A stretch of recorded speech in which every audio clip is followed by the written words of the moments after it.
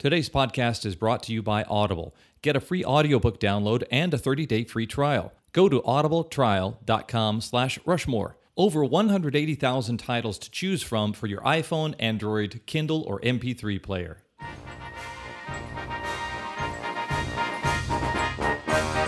Greetings and welcome to the Mount Rushmore podcast. My name is Jeff, and I'm joined as always by my platonic friends, Richard. Hello. And Michael. Howdy.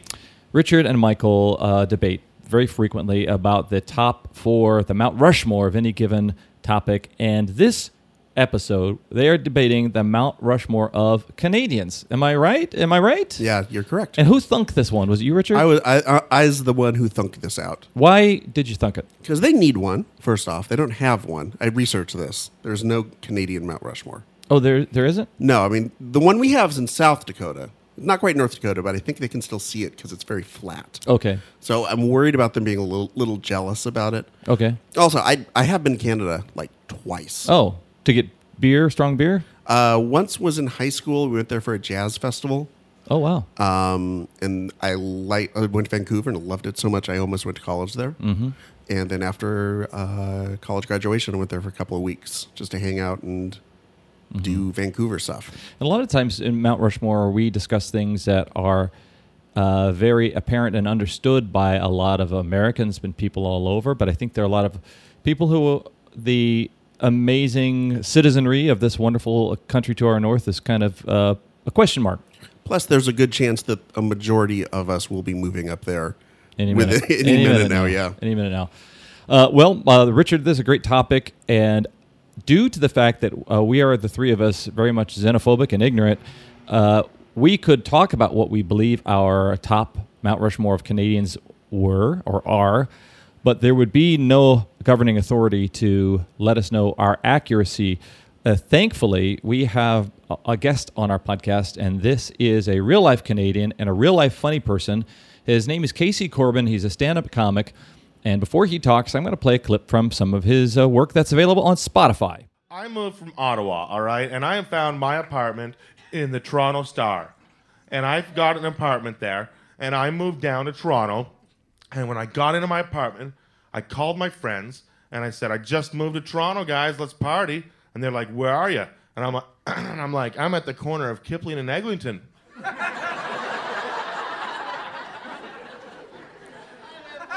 And they're like, dude, you're in Etobicoke. And I was like, what the hell's that? And they're like, almost Mississauga. And that clip was from Vampires Are Popular, some stand-up from the hilarious Casey Corbin. And Casey is on the Skype with us right now. How are you doing, Casey? Oh, it's going fantastic. It's very nice up here in Canada today. And a great day for a podcast. Yeah, I have that you are a comedian. You've appeared on Comedy Now, the CBC, Halifax Comedy Fest, Just for Laughs. And you're a Canadian Comedy Award nominee. Congrats.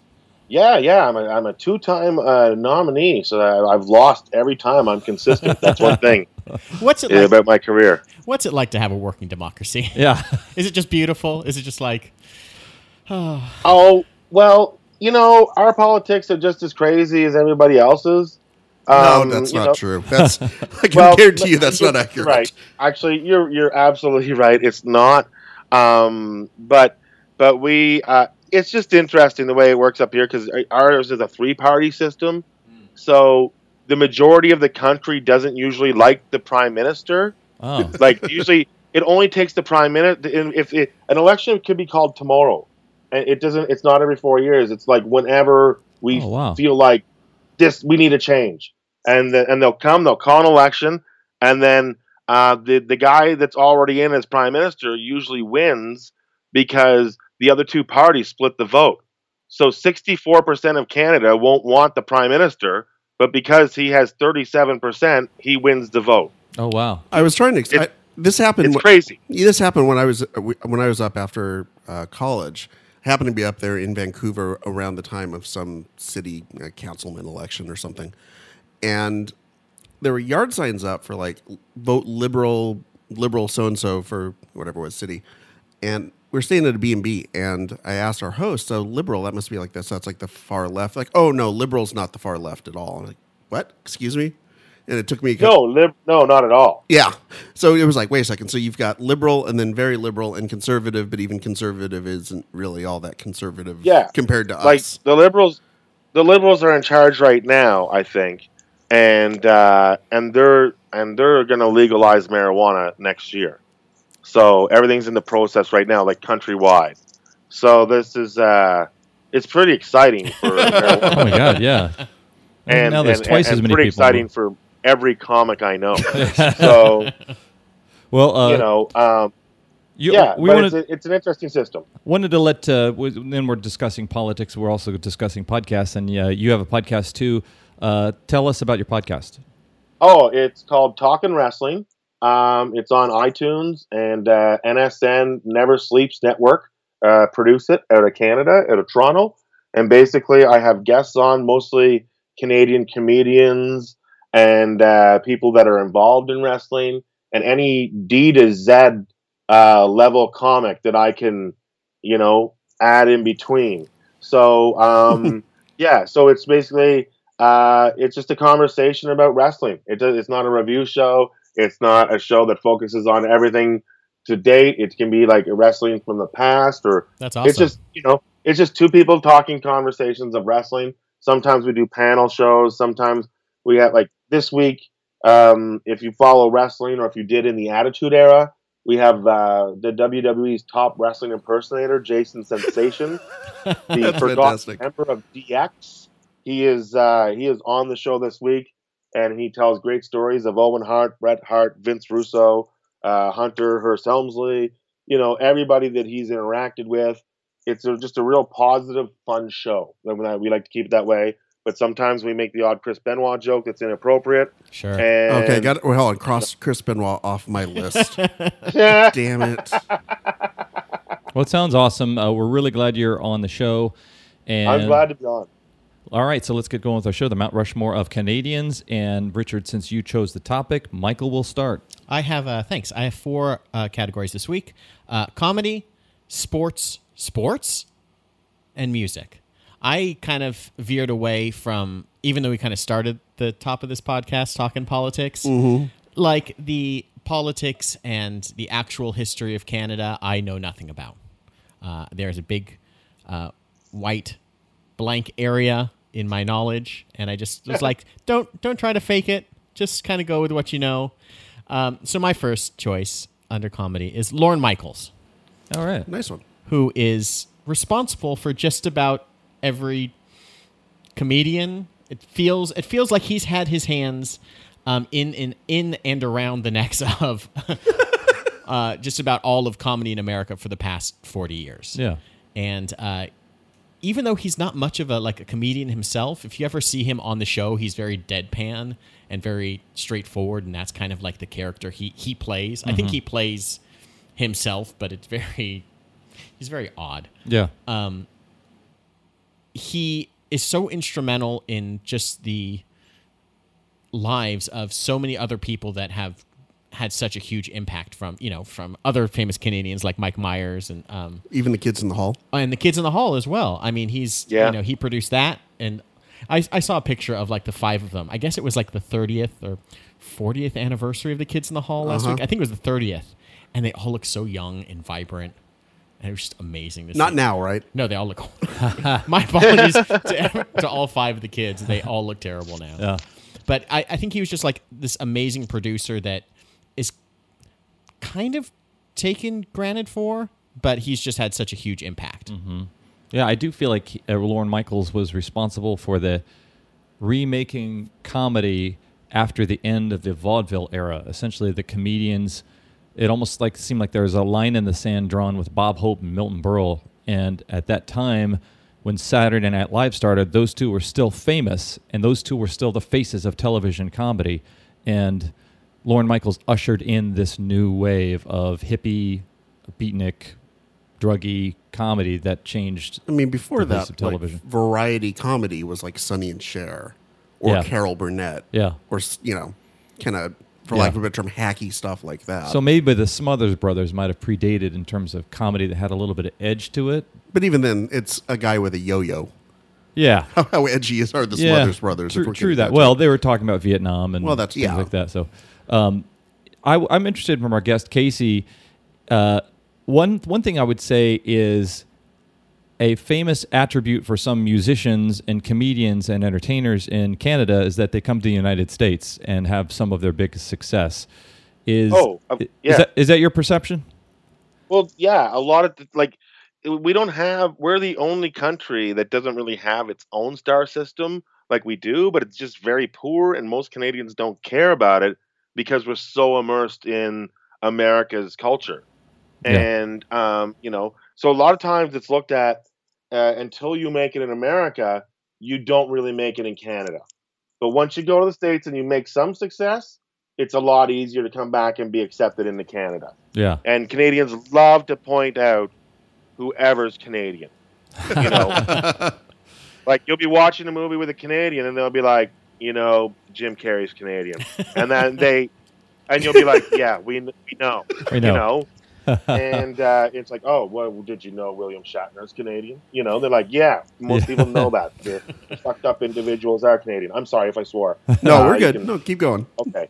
But the messed up, individuals are usually, Canadian. So yeah. But that's totally the way it is. Like you make it in America, you're good to go and can't. Like you probably wonder where Jason Priestley's been since 90210. Well, he's been having sitcom after show up here in Canada that you don't see. Has he really? Wow.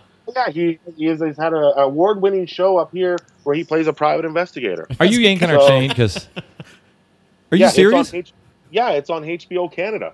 Wait, there's an HBO Canada?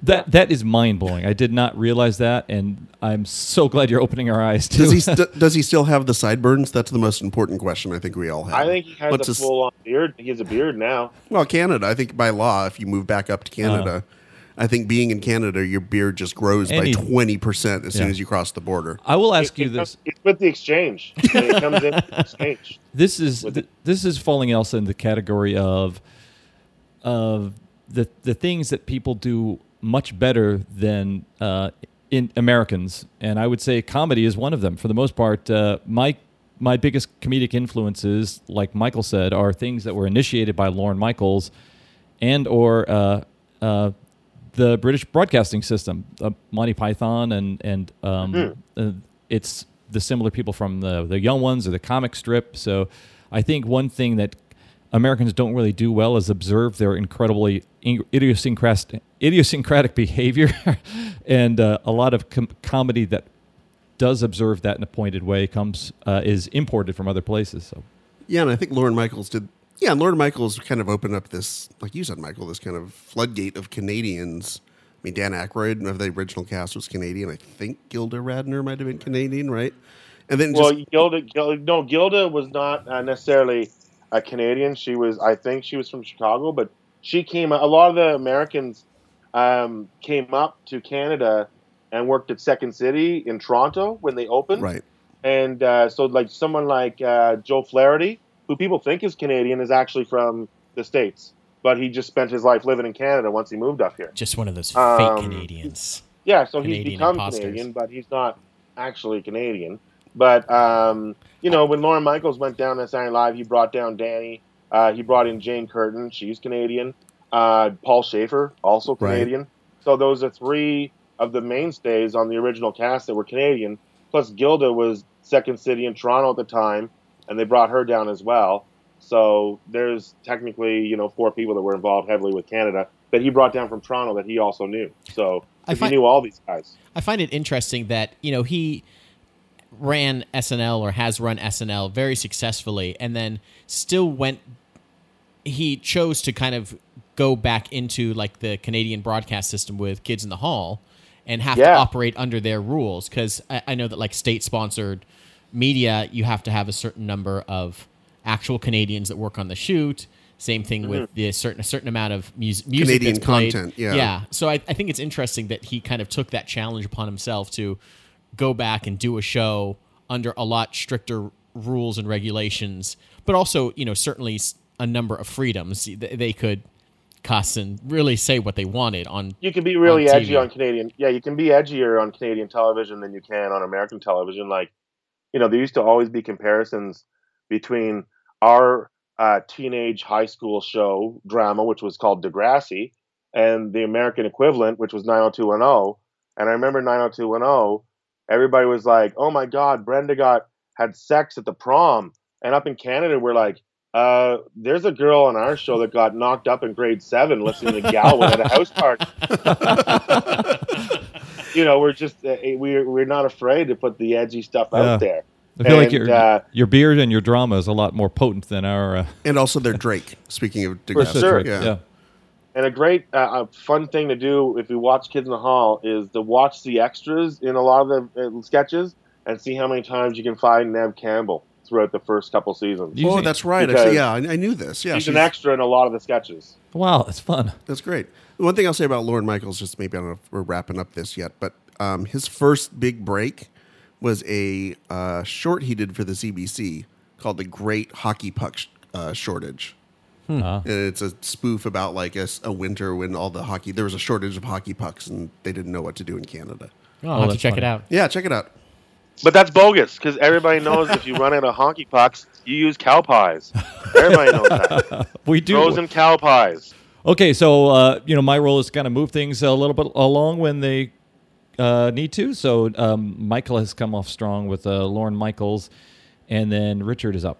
All right, so I did do politics as one of my 4, and I went with the father of Canada, John A. Macdonald. Not Tony Canada. Not John B. Macdonald. Not John C. Macdonald. No, please get it right, John A. Macdonald. Yeah, but it's spelled E-H. Okay? Yeah.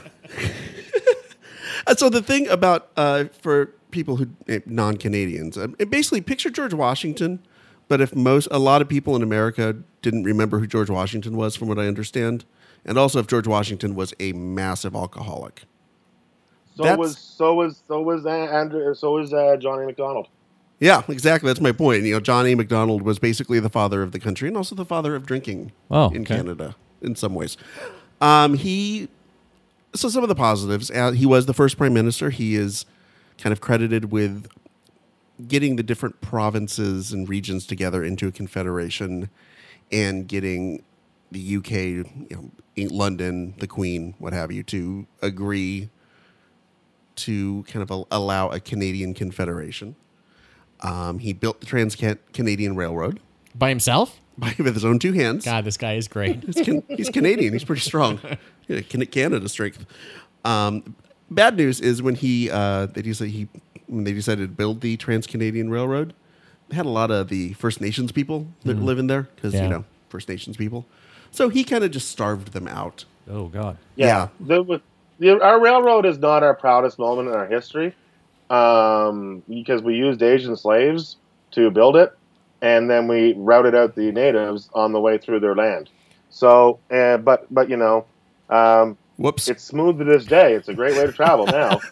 Whoops. But as we've been discussing, John A. Macdonald may have been a bit of an alcoholic. For example, he once vomited on stage during an election debate. And his opponent said something like, "Was this the man you want running your country, drunk?" And allegedly he replied, "I get sick not because of drink, but because I'm forced to listen to the ranting of my honorable opponent." Ah, cool burn. Boom roasted. He often would miss debates and other political happenings because he was, quote, having one of his attacks, which I'm going to start using at work when I'm missing work. He once slapped an opponent during a campaign debate. He's the original Rob Ford.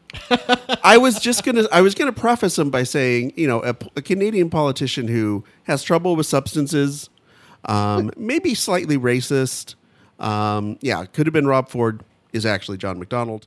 Michael, what's your second choice? My second choice is under sports, and it's Mr. Gordie Howe, Mr. Hockey. He played 26 years in the NHL. That's a lot of. And also played in the fucking years. WHL too, I believe. After he played that. something, like another 5 or 6 years in another league. Right. From Floral, Saskatchewan. Now, where is Saskatchewan in terms of compared to Toronto, where you are in Ontario? Like it's right above. I think the Dakotas. Is there Is there a hated province? It's usually, well, most of the country doesn't really like Quebec. Yeah. Because they're the French-speaking province. Yeah, we'll get to them later.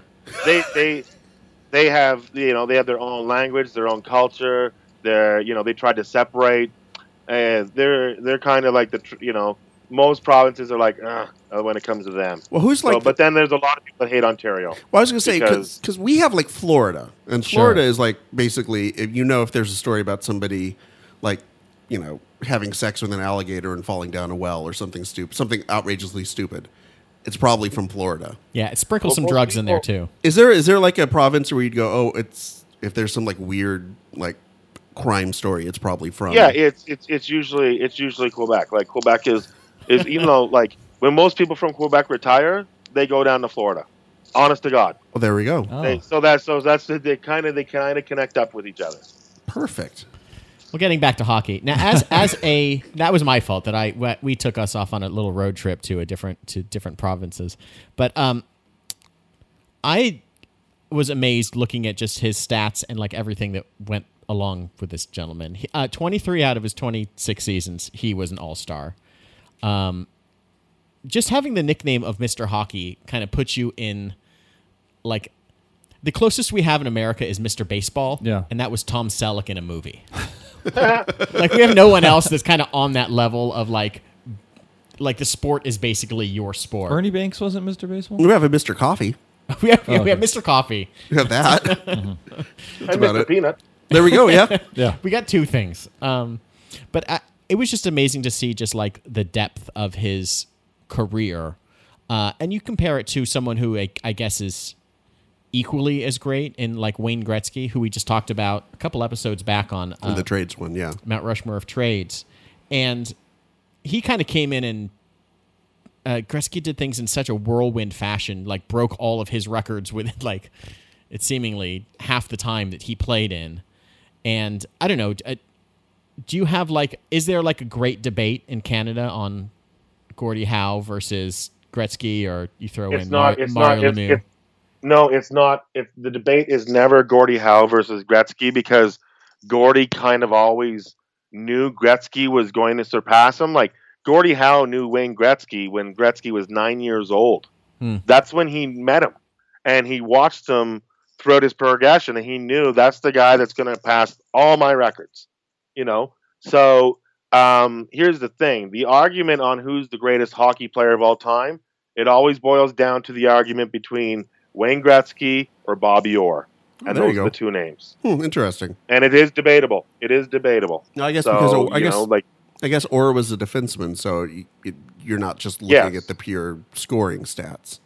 No, exactly. And you're looking at the championships and the leadership and the greatness of the players. And then, there's always the argument against Orr that his career was cut short, where Gretzky's went so long. So it's always a great argument, But Gordie Howe is Mr. Hockey. You can't argue that. When we were talking about Gretzky and the trades, we talked about kind of like the betrayal of moving from like Edmonton to Los Angeles. And I wonder if Howe had any sense of that, since he played like nearly his entire career with Detroit. I wonder if that was just kind of built in, that he was always just south of the border. He was a Canadian, but he was always on an American team, but just over the line. Not even Detroit. Yeah, Detroit is just there's a tunnel to get to it. Like we're right beside it. You just skate through the tunnel. We just have to go through a tunnel. There's Detroit's right across the river, so there's a lot of Canadians that are going to Detroit games even back then. So, but it's just I don't think that has to do with it. I just think Gretzky came at a time when the game was being reinvented. And he became such a pop culture star. Like the guy, even when he was in Edmonton, a town that nobody cares about. Sorry, Edmonton. But we're going to get letters from Edmonton now. We're going to get the one letter. No, they can't write. Now, realize that I'm in Calgary, their rival town right now, so I'm playing to the Calgarians. But there you go. But here's the thing: the Wayne Gretzky was like doing the Young and the Restless when he was winning Stanley Cups in Edmonton. Like he was that famous. He was famous in the States.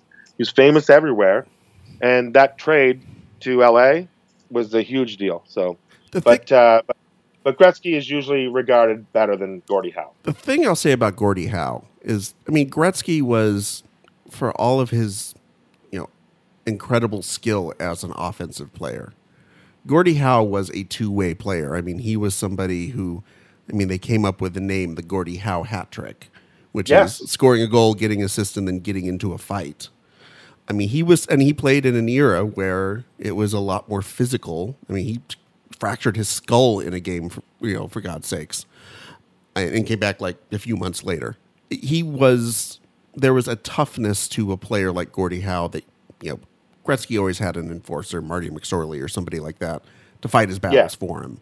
I think there's something to be said, and maybe this is why he's Mr. Hockey, even if the debate isn't who is the best player of all time, that I think he has the qualities that Canadians might want to ascribe in terms of toughness and grit that maybe Gretzky didn't have. Gretzky had a toughness. It's just that it was a different type of toughness. Like, there was a time where he took a puck in the head, went off the ice, came back on, and scored a couple more goals. Like against the Leafs one year when he was playing with the Kings, when the Kings went to the final. Right. But, it's just a different, but he would never fight, and that's just not the player he was. So, but Gordie Howe, definitely a great Canadian in his own right. No one arguing that. Cool. All right, Richard, what's your second choice? All right, my second one, we'll stay with the sport of hockey. This is less a player and more a media personality. I think I know where you're going. We're going with Don Cherry. Yeah. Is he on your list? Was that the sports ? One that you had? Or? No. Okay, good. And Don Cherry, some Americans might know him because you can't get the Hockey Night in Canada broadcast, which, if you don't watch hockey, it's basically like Monday Night Football used to be in Canada. Like Monday Night Football or something used to be here. That's what it's like in Canada. It is the game of the week. If you're a hockey fan, that's what you watch. And he is one of the commentators. Michael, I believe, is showing a photo of Don Cherry to Jeff. He is known for his, let's just say, colorful outfits. I don't know anything eccentric. I don't know anything about sports, but I have read about Don Cherry in my life before, and I read some weird things about his kid who tried to follow in his footsteps too. Oh, really? Yeah, he did not have a success following in his father's footsteps. I would try to describe him as a cross between like a John Madden or Dick Vitale. Yeah, and then your racist uncle at Thanksgiving. That's kind of. I think Don Madden. I would say he's the John Madden of hockey. He definitely. Except for the hockey player named John Madden. But I thought that played for the Devils. But did Don Cherry play in his He played day? one game. He played one game in the NHL. He had one game. He's most famous for leading the Boston Bruins to many Stanley Cups and a couple Stanley Cups, and he was the coach of Bobby Orr and those great Boston Bruin teams. And I think he coached the Bruins for maybe 7 years. And and now he's just an old guy that says racist stuff in between periods and hockey games on television every weekend. He coached after he coached the Bruins, he coached the Colorado Rockies, which was Denver's team for a few seasons, and then they folded, and then they got the Avalanche back. But the slogan was, "Come to the fights and watch a hockey game break out." I think that pretty well summarizes what Don Cherry believes hockey should be. I thought it was bringing up kind of the grittier side of hockey. He was somebody who, for example, really didn't like the European players. And anytime he gets a chance in his broadcast to disparage, especially Russian players or Swedish players or Finnish players as being soft pansies, he'll go with that. Also, doesn't like players who wear visors on their helmets. No. Frequently, frequently, he believes that it's mostly the European players who wear the visors anyway because they're pansies. What's wrong with visors? Because I don't know. I guess he doesn't like, he wants someone to get hit in the eye occasionally. Okay. I don't know. Casey, help me out here. He's an old school guy who's caught in his ways, and he's like, those Swedes don't go in the corner, and he's like, so he just, if you're not Canadian or American, he just doesn't like your style of hockey. He's very old and set in his ways. Like he's like when Canada did the list of their 100 people, he finished top 10 because so many Canadians love him. But he's absolutely ridiculous. Yeah, time and time again he says the most politically incorrect things on television. But when he comes to talking hockey, that's what he's good at. Last thing I'll say about Don Cherry, he was, surprisingly enough, he's a conservative. Oh, Shocking. He was one of the first people he made an appearance at Rob Ford's inauguration as mayor. And while he was there, he made a speech that denounced all the pinkos out there who ride bicycles and declared that Rob Ford would be the greatest mayor the city has ever seen. this is the crack. This is Rob Ford. The Rob Ford. Okay. Yeah. So a little bit off on that. He was certainly one of the biggest mayors the city has ever seen. The one clip, if there's one clip you want to see of Don Cherry, in the 1987 World Junior Championships, which is like for players 20 in the early 20s, there was a huge brawl between Canada and the Soviet Union. And when I say huge, I mean both benches cleared. It went on for about 10 minutes. They actually turned the lights off in the stadium to try to get them to stop fighting, and they wouldn't stop fighting. And then they cut to Don Cherry, and Don Cherry just goes on this rant about, standing up to the Soviets, and he basically makes it like a Rocky scene or something like that. We'll link to it in the show notes. It's fantastic. Wow. Hey, we're halfway through, and before we beg you to rate and review our podcasts, we want to suggest using Audible. Audible is offering a free audiobook download with a free 30-day trial to give you, yes, you, the opportunity to check out their service. Want more dirt on Lorne Michaels, stuff that even he doesn't know about? Check out Live from New York, the complete uncensored history of Saturday Night Live. With 180,000 other titles, Audible has it all. To download your free audiobook today, go to audibletrial.com/Rushmore. Again, that's audibletrial.com/Rushmore for your free audiobook. Okay, Casey Corbin is our guest judge, and he's really lending a lot of gravitas and accuracy to much of our discussion about famous Canadians, the Mount Rushmore of Canadians.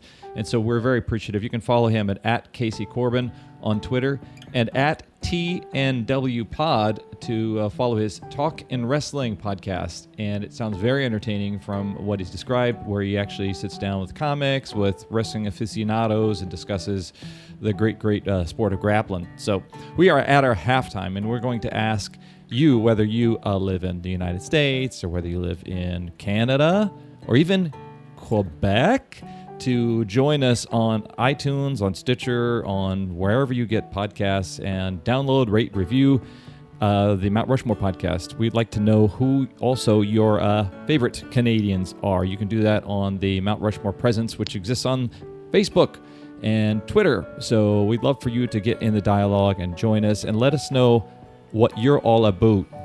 I have some breaking news, guys. What's that? Don Cherry once appeared in a music video with the Trailer Park Boys for a Tragically Hip song. Oh, wow. That's the most Canadian thing ever. I think we've reached peak Canada right there. Continue. And that I believe the video is Music at Work. Darkest One. Oh, it's on the same album, though. And Don Cherry's delivering fried chicken in the music video. Okay, well, we're back from our halftime, and we are going into round 3, and Michael is up. My next is under the category of sports, and it's Bret the Hitman Hart. Famous wrestler and greased up. Like the wettest hair in all of wrestling, right? It's right up there with Triple H. Yeah. The mid-'90s were a real low point for America to have enemies. We kind of had vanquished the Russians with the Cold War. Cold War's done. Desert Storm came and passed, and we kind of won that one. We mostly won, but kind of Saddam Hussein was still back in power. And there was a little bit of like anti-Middle Eastern kind of rhetoric that came in and around wrestling then. But we really didn't have any like major enemies. Like China was still on the come up.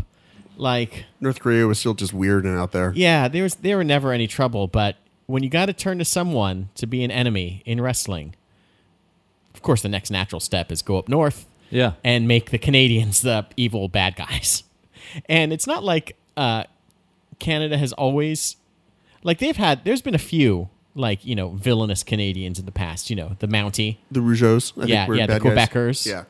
Yeah. But around 96, 97, Bret Hart, who is like, he has always been a hero.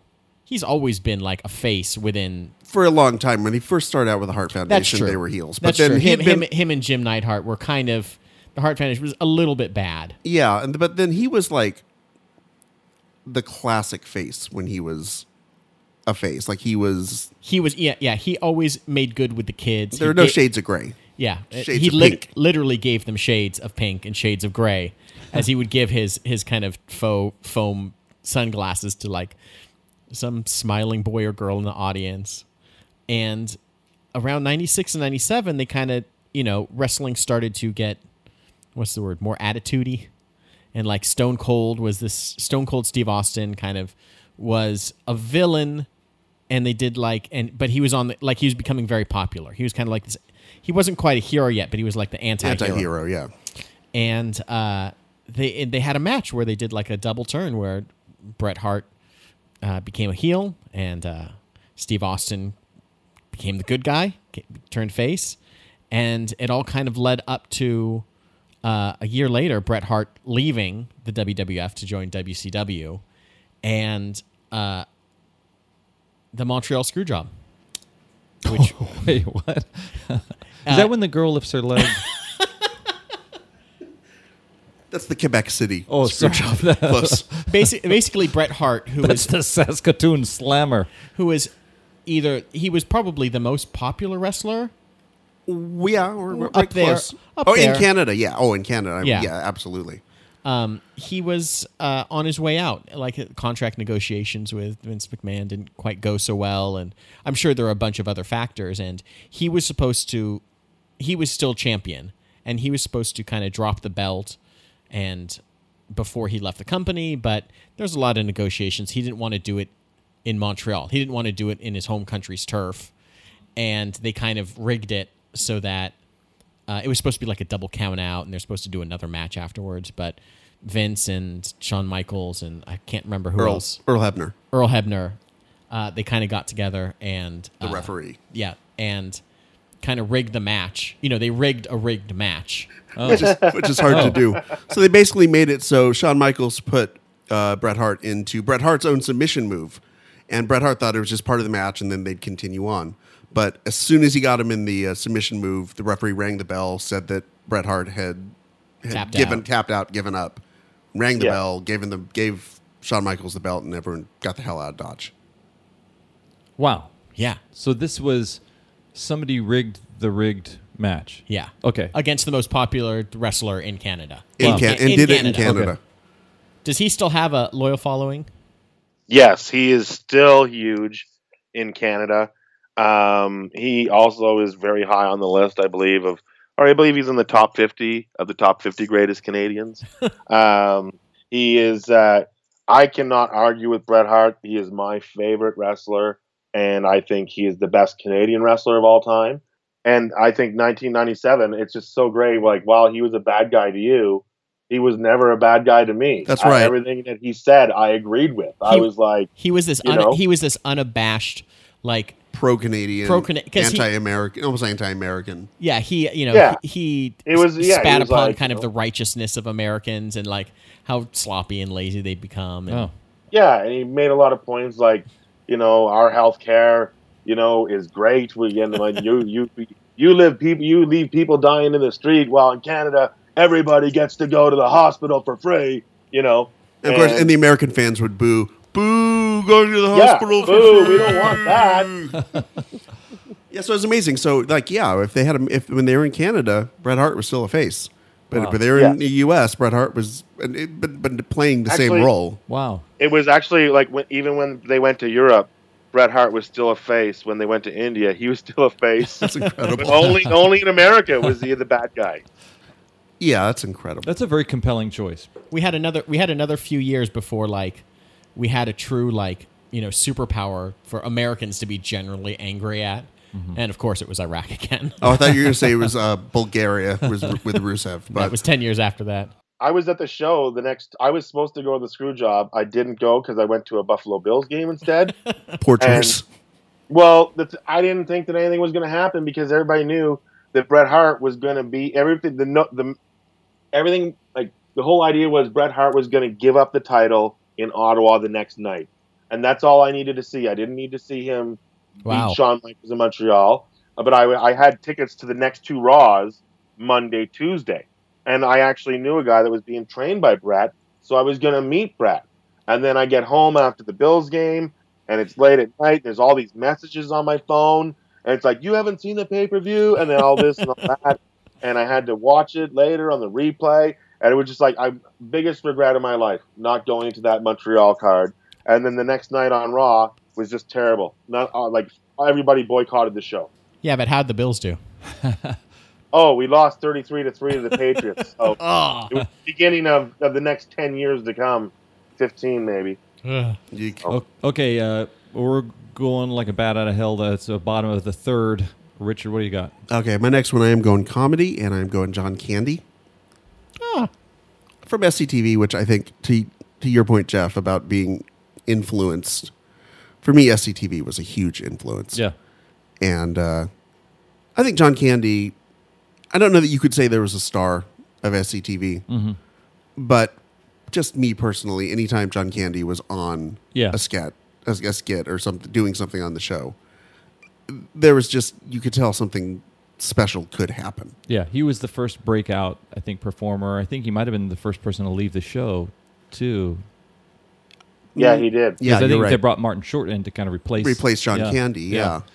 And you just watch those episodes when he's in it, and even the characters that are supposed to be probably unlikable, like Johnny LaRue, the man on the town, megalomaniacal wannabe film director. Yeah. There's still something about John Candy that is able to make him likable, even though probably you're not supposed to like what the character's doing. Yeah. I remember he was the guy with the snake on his face who sold satellite dishes. And you liked him if he was... William B. Williams. Yeah, William B. Williams or Dr. Tongue or... I loved his 3D House of Pancakes character, and Gil Shepard, the fish and musician, when he would take the musical guests. I believe he took the tubes out one time. Yeah. I love him and the Farm Film Report and blowing things up. Yeah, talking about things that blow up. So yeah, what was it about John Candy? Do you think that also continued when he got into American films? It's almost like he filled the void that was once occupied by John Belushi or these larger than life physically and comedically actors. I mean, there's an element of that. I mean, his first kind of breakout roles was Stripes, and then I guess Splash. Yeah. And again, those are roles where I think a lesser comedian could have like taken it a different direction. Even with Splash, where his character is kind of a pervy ass. Yeah. He's still likable. Yeah. I'm amazed that you found the one comedian that somehow Lorne Michaels didn't get his mitts on. Oh yeah. Oh, fun story about this. It's not that they didn't know him and they weren't friends. He did know who John Candy was. Oh, sure. So fun story about this. Apparently, John Candy hosted once. It was like 83. I don't even know if that might have been like non-Lorne Michaels years. But apparently... Those were the... Ebersol years. Apparently, John Candy was the most burned host on Saturday Night Live. So many times they would tell him, okay, well, we're probably going to need you to come in this week because we don't know if we're trying to line somebody up or something would happen. But so we'll be on standby. We're probably going to need you this week.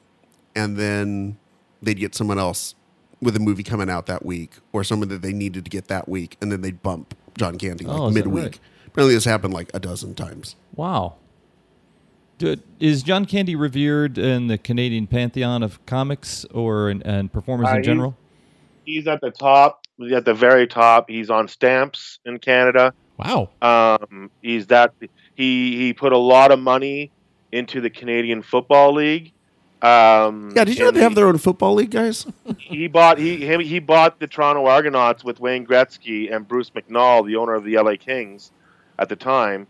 And they helped finance the league. Yeah, I mean, they won a Grey Cup with him, and they won a Grey Cup with John Candy won a Grey Cup in his hometown. Yeah, with the team. So and he was so beloved and so liked and just such a great man. Like not a blemish on his career. You never heard of any controversy that he caused. He just spent his life making people happy, and he was very good at it. Two things about John Candy. One is I think his success kind of opened the doors for a lot of comedians who weren't necessarily, let's say, the Chevy Chase leading man type of comedian. Yeah. Like you could be Chris Farley or maybe even someone like an Adam Sandler. I'm not comparing their comedy styles, but maybe somebody whose comedic presence wasn't necessarily, it has to be a comedy and there's a romantic love interest and there's all this going on. And the other thing about John Candy is I recently found this out that after he'd done Splash and he had done Stripes and he'd really started to get his movie career going, he did a movie called Armed and Dangerous. Oh, yeah. I think we might even reference this on the show at one point, this movie, with Eugene Levy. And it's, I don't know, I haven't seen it in 30 years. I don't know if it's any good or not. I suspect it's kind of your typical mid-'80s sort of buddy comedy thing. But the reason he took the movie was because he knew Eugene Levy's career wasn't going great after SCTV stopped. So he decided to take this movie knowing that it would get made and knowing that it would have some success because he was John Candy at the time. What a pal. Yeah, he basically took it just to give Eugene Levy more of a, I guess, exposure in the United States to help his career. He is, like, when he was involved in the CFL, I'm friends with the old general manager of the Ottawa franchise, and they were going bankrupt at the time. And basically, she was trying to tell the coach to keep the players in practice so they wouldn't go cash their checks because their checks would bounce. And they had to bring in John, and John was actually coming in to make sure that every player got paid. If the checks bounced, John was going to pay them out of his pocket. Wow.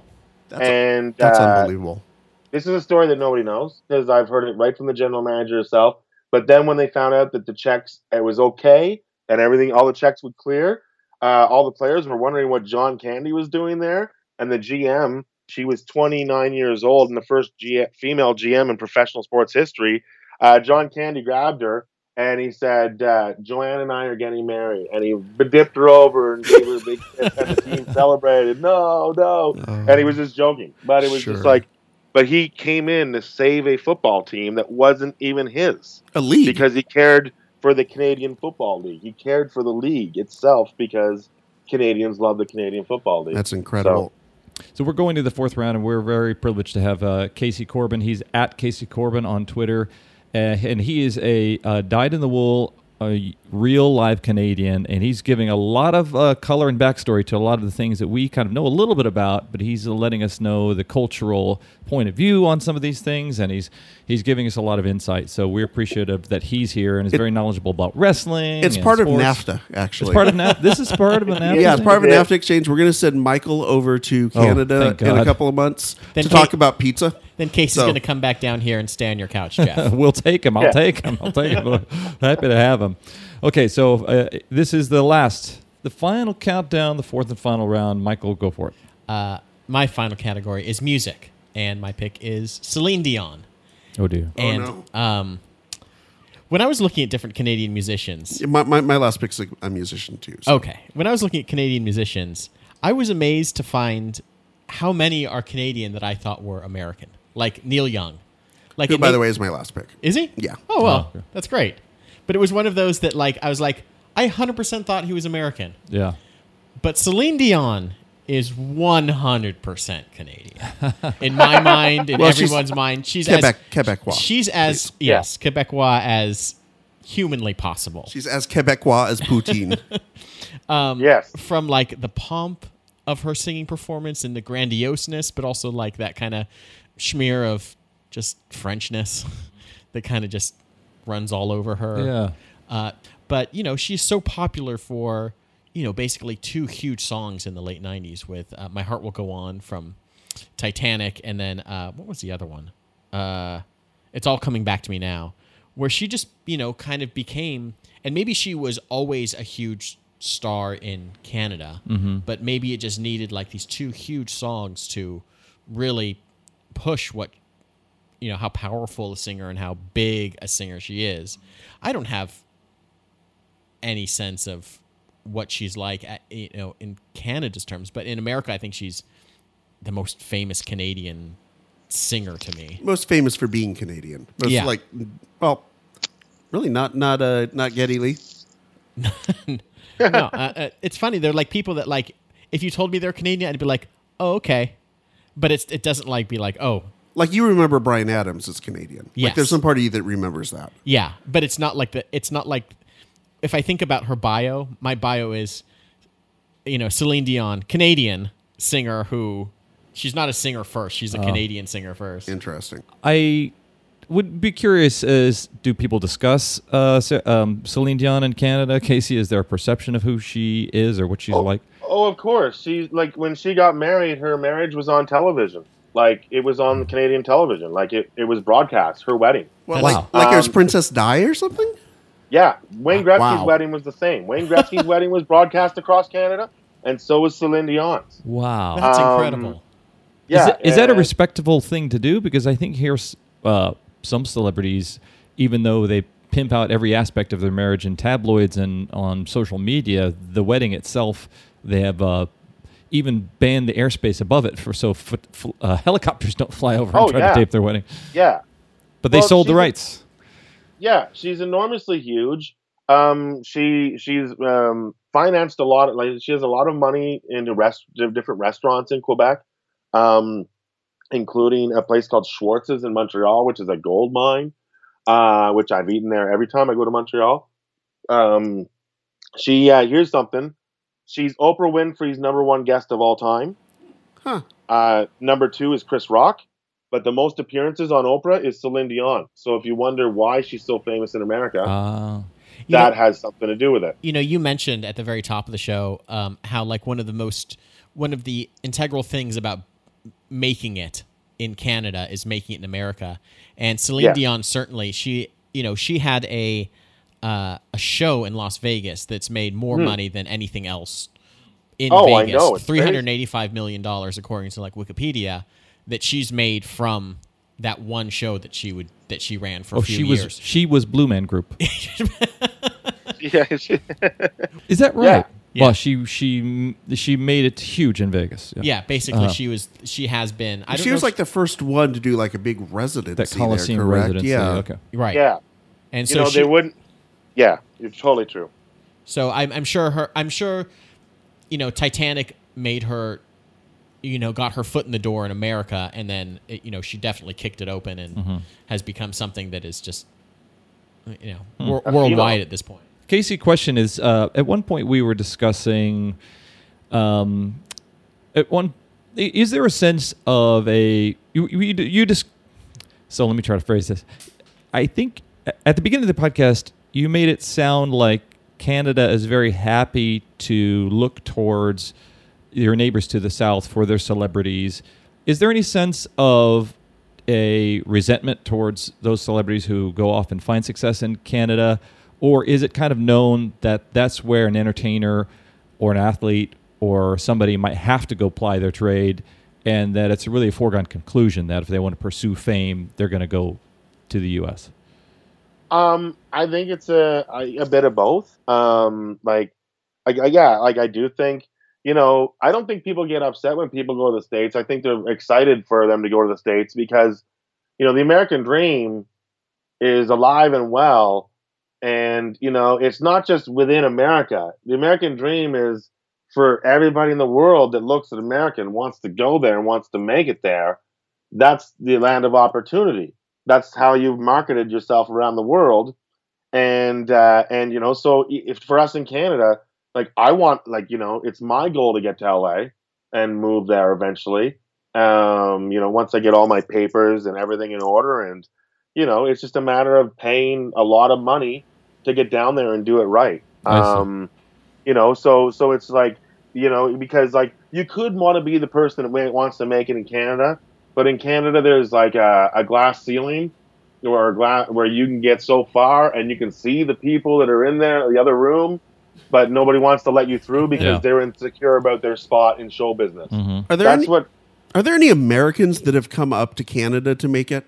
During the draft, when there was a draft in the States, the band Heart was originally a Canadian band because they were all draft dodgers and they were in Vancouver. And then they became a Seattle band. But the first 2 albums of Heart are considered Canadian, and they get more airplay on Canadian radio. As part of the Beaver Hour, I believe it's called. Okay, so we're in the bottom of the 4th. It's time for Richard to drive us home. Re-listen. All right, so I mentioned that Neil Young was my last choice. Yeah. It's interesting you brought up the draft evasion thing because one of his early bands in Toronto was called the Mynah Birds and was actually fronted by Rick James. Oh, wow. Who's from Buffalo. Right, who's from Buffalo and who had come up to Canada after he got drafted. And he was in a band with Neil Young for about 6 weeks. Wow. Isn't that crazy? You can pretty much imagine how that one went. Neil Young, a proud Canadian, still a Canadian citizen, even though he's been living in California for 20, 30 years now, probably. I think he still isn't even an American citizen yet. I think he's just a Canadian citizen. He doesn't need to be. Yeah, Neil Young can be You get no benefits nowadays with it. pretty much. I'm a resident of marijuana. Neil Young, who is certainly on the Rushmore of musicians who look like scarecrows. Yeah. He's Neil Young. I love Neil Young, one of the greatest songwriters of all time. Also a singer. Close to. But certainly as a songwriter, it's hard to think of an artist who has not just made an incredibly diverse catalog of music, but has also done it so well for such a long period of time. And I remember that Neil Young was Canadian while we were going through this. And I started to think about sort of him as a Canadian and then coming to the United States and how that probably influenced the type of music he made. Oh. I mean, I would have to imagine as he's writing Ohio, in 68, that he's looking at that from a different perspective as a Canadian who's coming down here and seeing these riots and shootings in colleges and stuff like that, even than someone who is an American would see that. Yeah. You know what I think he also did very well, and probably as somebody who, I think of somebody like Bruce Springsteen who became anti-corporate rock. I don't feel like Neil Young ever stopped being anti-establishment, anti-government, anti-big business, and its meddling in art and stuff like that. I feel like Neil Young had a 4-decade track record to doing that, and I feel like other artists really kind of spoke out once it became fashionable. You're right, and he spoke out about it in the mid '80s with "This Note's for You," and made fun of every artist that did a commercial for anything that sold out. But on the same token, when he wrote this song, he mentions every single brand that advertises this song. And the first lyrics like "Ain't doing it for Coke, ain't doing it for Pepsi, ain't doing it for Coke." I recall back it was probably like 94, 95 when Pearl Jam was really blowing up. They made like a huge abrupt about face in terms of music videos, in terms of promotion, in terms of anti-consumerism, like right when they hooked up with Neil Young. Right. Like they put out Mirrorball together as like a dual album. It was Pearl Jam and Neil Young.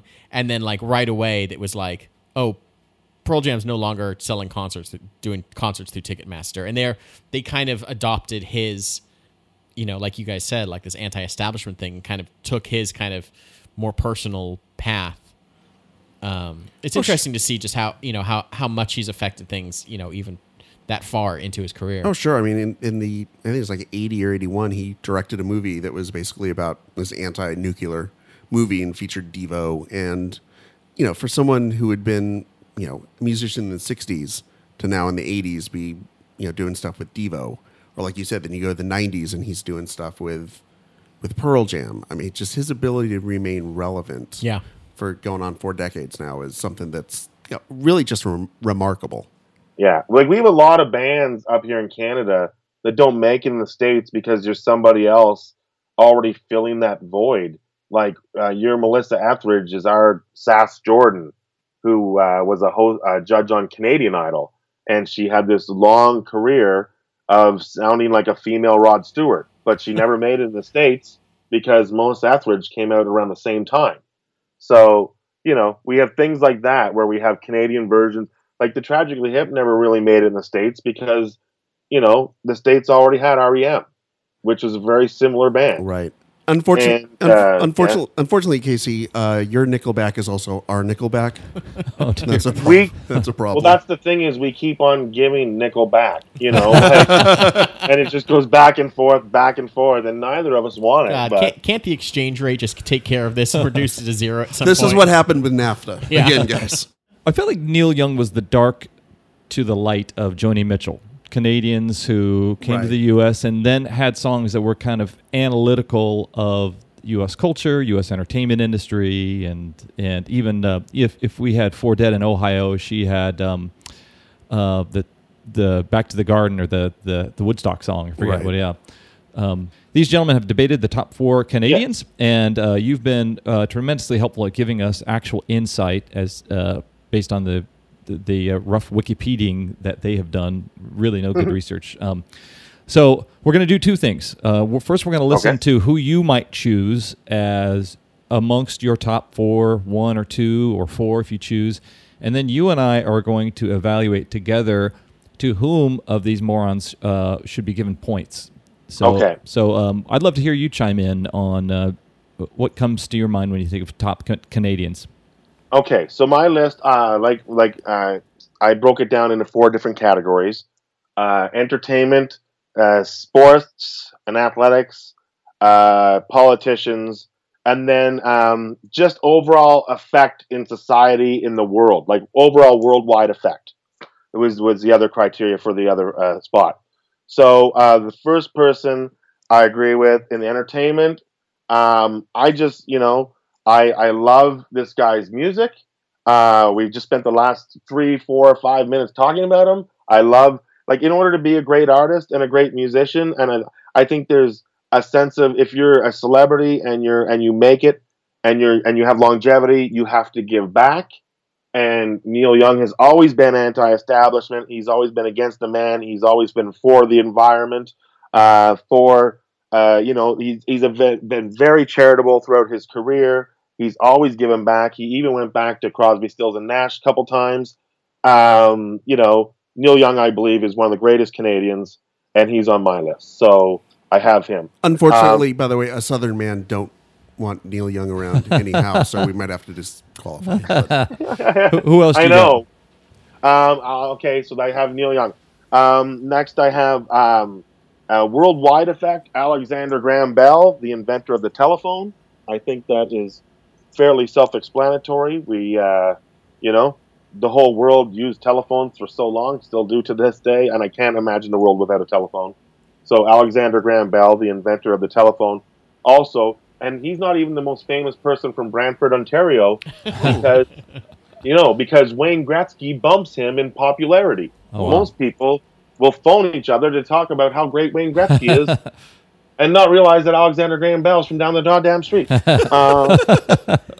Brantford, Ontario, this small town, has put out Wayne Gretzky, Alexander Graham Bell, and Phil Hartman. That's a good load for a town. That's pretty great. So anyways, Alexander Graham Bell is on my list.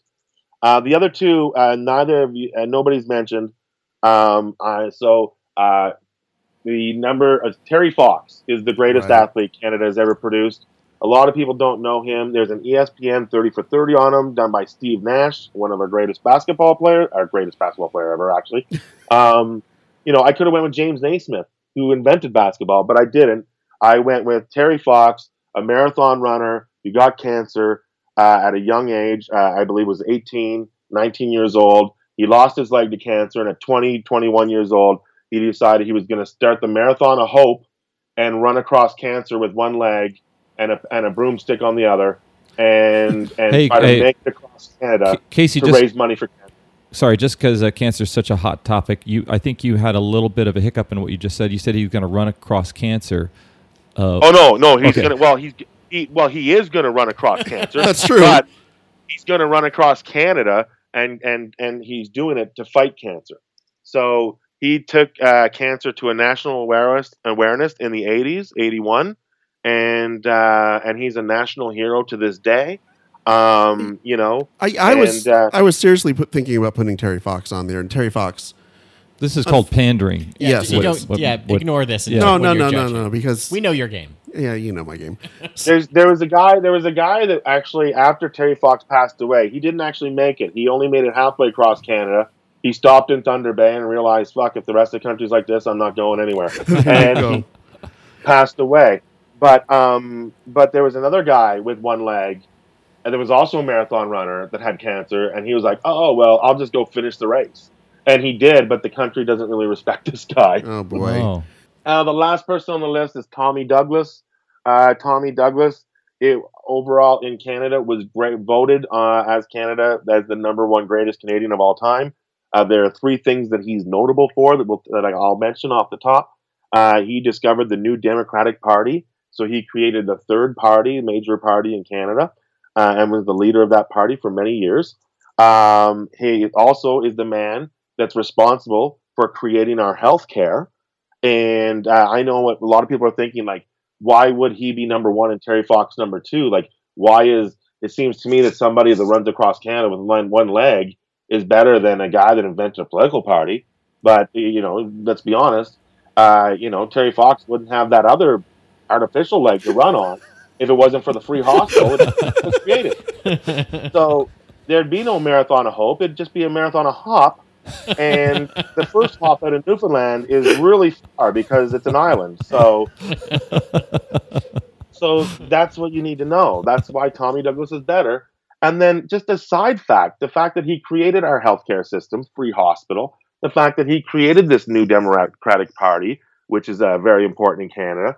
The third thing he did was his daughter married Donald Sutherland, and he's Kiefer Sutherland's grandfather. Oh, mic drop. Oh, my God. That's enough. This is why we only have a guest on here every once in a while, is because they just school us so badly that our fragile egos just can't take. I can't take someone that's an expert in some other garbage topic that we thought of drunkenly. Snowflakey Americans just. Well, I think we can all agree, and I'm sure your listeners will agree, that you bitches just got owned so hard by guest Casey Corbin. Yeah, not good. Not good. Casey, thank you again for listing your picks, because another reason you're owning today's discussion is because you listed something that's kind of outside of the categories, and that was an inventor and a politician, social welfare pioneer. So you've expanded our views even into new categories. So now it gets down to the judging portion, and although listeners and we would probably agree that you won, I would like to see which of these schmucks lost. And one thing that I observed while I was taking kind of with a little bit that I was paying attention, I was keeping track. Each of these guys chose a hockey figure in Don Cherry and Gordie Howe. Each of these guys chose a musician in the form of Neil Young and Celine Dion. Each of these guys chose a comedy figure in the form of John Candy and Lorne Michaels. So if I were to judge, I would say it comes down to who would win in a fight, John McDonald or Bret the Hitman Hart? That's a tough one. That's a tough one. How much alcohol has Johnny McDonald had? But I'm interested in knowing your calls on even these couplets here. If you had to make a call, or how you would like to judge it, Casey, because honestly, that's my first way of looking at it. But I'm gonna say, in the first round, if we went by rounds, although Sir A. McDonald is great, John A. McDonald is great. As far as I go, I'm a stand-up comedian. Lorne Michaels, far more effect on my life, and I was considering him, but I went with the inventor of the telephone. But Lorne Michaels is, like Chris Rock once said, Saturday Night Live is the X-Men of comedy, like the X-Men school of comedy. That makes Lorne Michaels Xavier. So, Lorne Michaels, I think, is a better choice than John A. McDonald. All right. I think Gordie Howe or Don Cherry, although most of Canada might disagree. I just think, Don Cherry is a coach. Gordie Howe is one of the greatest hockey players ever.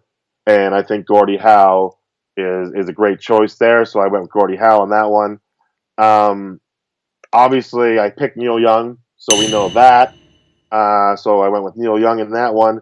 And then, oh my God, like Bret Hart versus John Candy. It's like you guys set me up to rip my heart out, because these are two of my heroes. Like if you went to my heroes Mount Rushmore, Bret Hart and John Candy would both be on.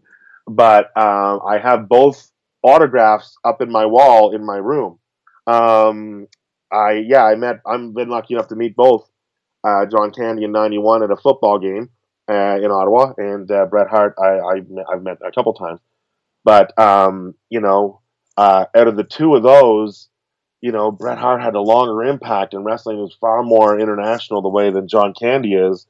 But John Candy, there wasn't a popular fat comic as a leading male since Jackie Gleason on television. You know, and I'm a fat comic, so I really have trouble debating who's better between John Candy and Bret Hart. But I think in the end, your heart is more important than candy, and that's a terrible joke. But I don't know, that one I can't even decide. I guess I'm in Calgary right now, and it's Bret Hart's home, so I'm gonna say Bret Hart. All right. I have a wrestling podcast. That's true. Yeah, that is true. If anything, this should just be like a springboard for your own stuff. So he does not have an SCTV podcast. So well, those no, I don't. You heard it from an actual Canadian. It's Casey Corbin at Casey Corbin on Twitter and at TNW Pod for his Talkin' Wrestling podcast. It looks like Michael Winfield got 3 points to Richard Manfredi's 1 point for Neil Young. Much like Canadian football, I was able to get 1 point somehow. So. That is great. Yes, scored a roog. Yeah. So, Casey, you've been kind enough to spend about an hour with us chatting. We really appreciate it. We invite all listeners to check out Casey's work. You can Google Casey Corbin, Corbin, and find him all over the internet. He's got a YouTube channel. He's got a comedy album on Spotify. And you can also follow at Casey Corbin on Twitter to find updates and find out where he is currently touring, because he's all over the map as a touring comic as well. So just want to say thank you so much for repping your country so well and schooling us so hard. And thanks so much for being on the show. So this has been the Mount Rushmore podcast. As always, I'm Jeff. I'm Richard. I'm Michael. And see you later, Casey. Thank you, buddy. Hey, thanks a lot, guys.